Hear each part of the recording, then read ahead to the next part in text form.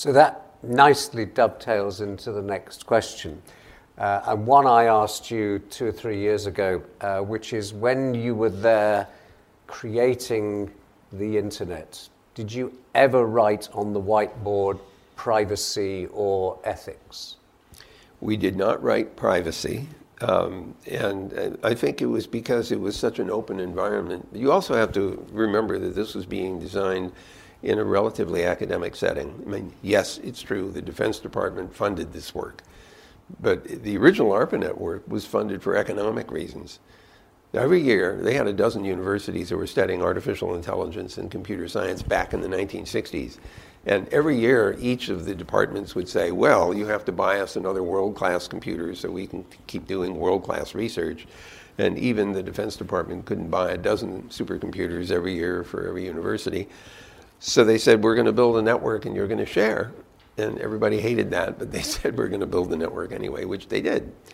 So originally, this was intended to provide resource sharing. And it was an academic environment where sharing of knowledge was the norm. And we didn't have a lot of applications that exposed people's personal information. And even if it did, this was a sufficiently homogeneous community that it didn't seem to be an issue. Ethics was not a specific problem in the network environment, although I have harbored a great concern about software and ethics ever since I started my own programming career way back in 1965.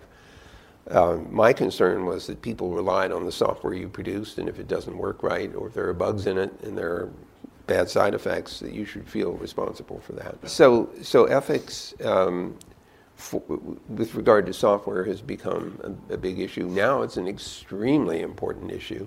The place where it shows up in the most dramatic way, from my point of view, is the Internet of Things. These are programmable devices that do something that control the outside world. And we rely on them. I mean, it could be something as straightforward as heating, ventilation, and air conditioning. Maybe it's the security system of the house. Maybe it's, an internet-enabled refrigerator. But it might be something more dramatic, like a self-driving car. All of these are programmable devices that have the ability to communicate through the internet.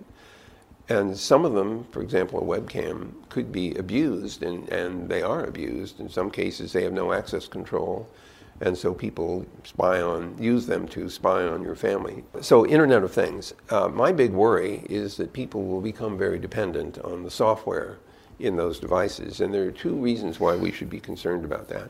The first one is it might not work right.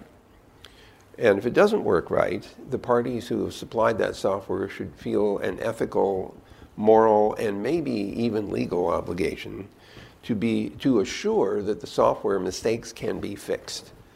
But I want you to think your way through this scenario. There's a device in your home.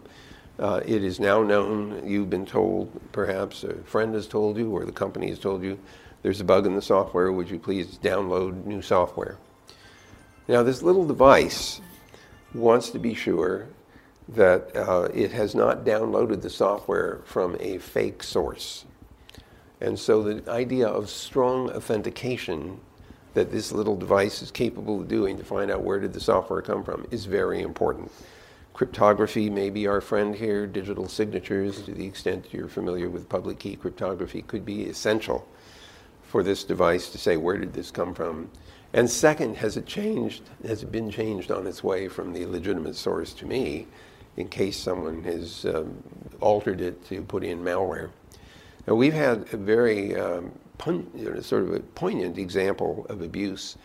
A couple of years ago, there was a company called Dyn Corporation, which was doing domain name resolution for a lot of big companies. And so it was a service that they provided. They translated the domain name into an internet protocol address so that you could open up a connection on the net and get to the website, for example. So Dyn Corporation was attacked by 500,000 webcams that had been taken over by a botnet herder who succeeded at this because the webcams had no access control at all. Or if they did have any access control, it was a well-known username and password which was not modifiable. I mean, when you look at that, and your first reaction should be something like dumb, dumb, dumb. 500,000 of these machines were commandeered. they had video streams that amounted to about a megabit per second. If you do the math, Dyn Corporation was hit with a 500 gigabit per second load, which knocked it over. That wouldn't have been so bad, except that they couldn't resolve the domain names for a whole lot of very important companies, so they disappeared off the net as well. So this is a pretty dramatic example of why security is important in this IoT space in a humble little webcam.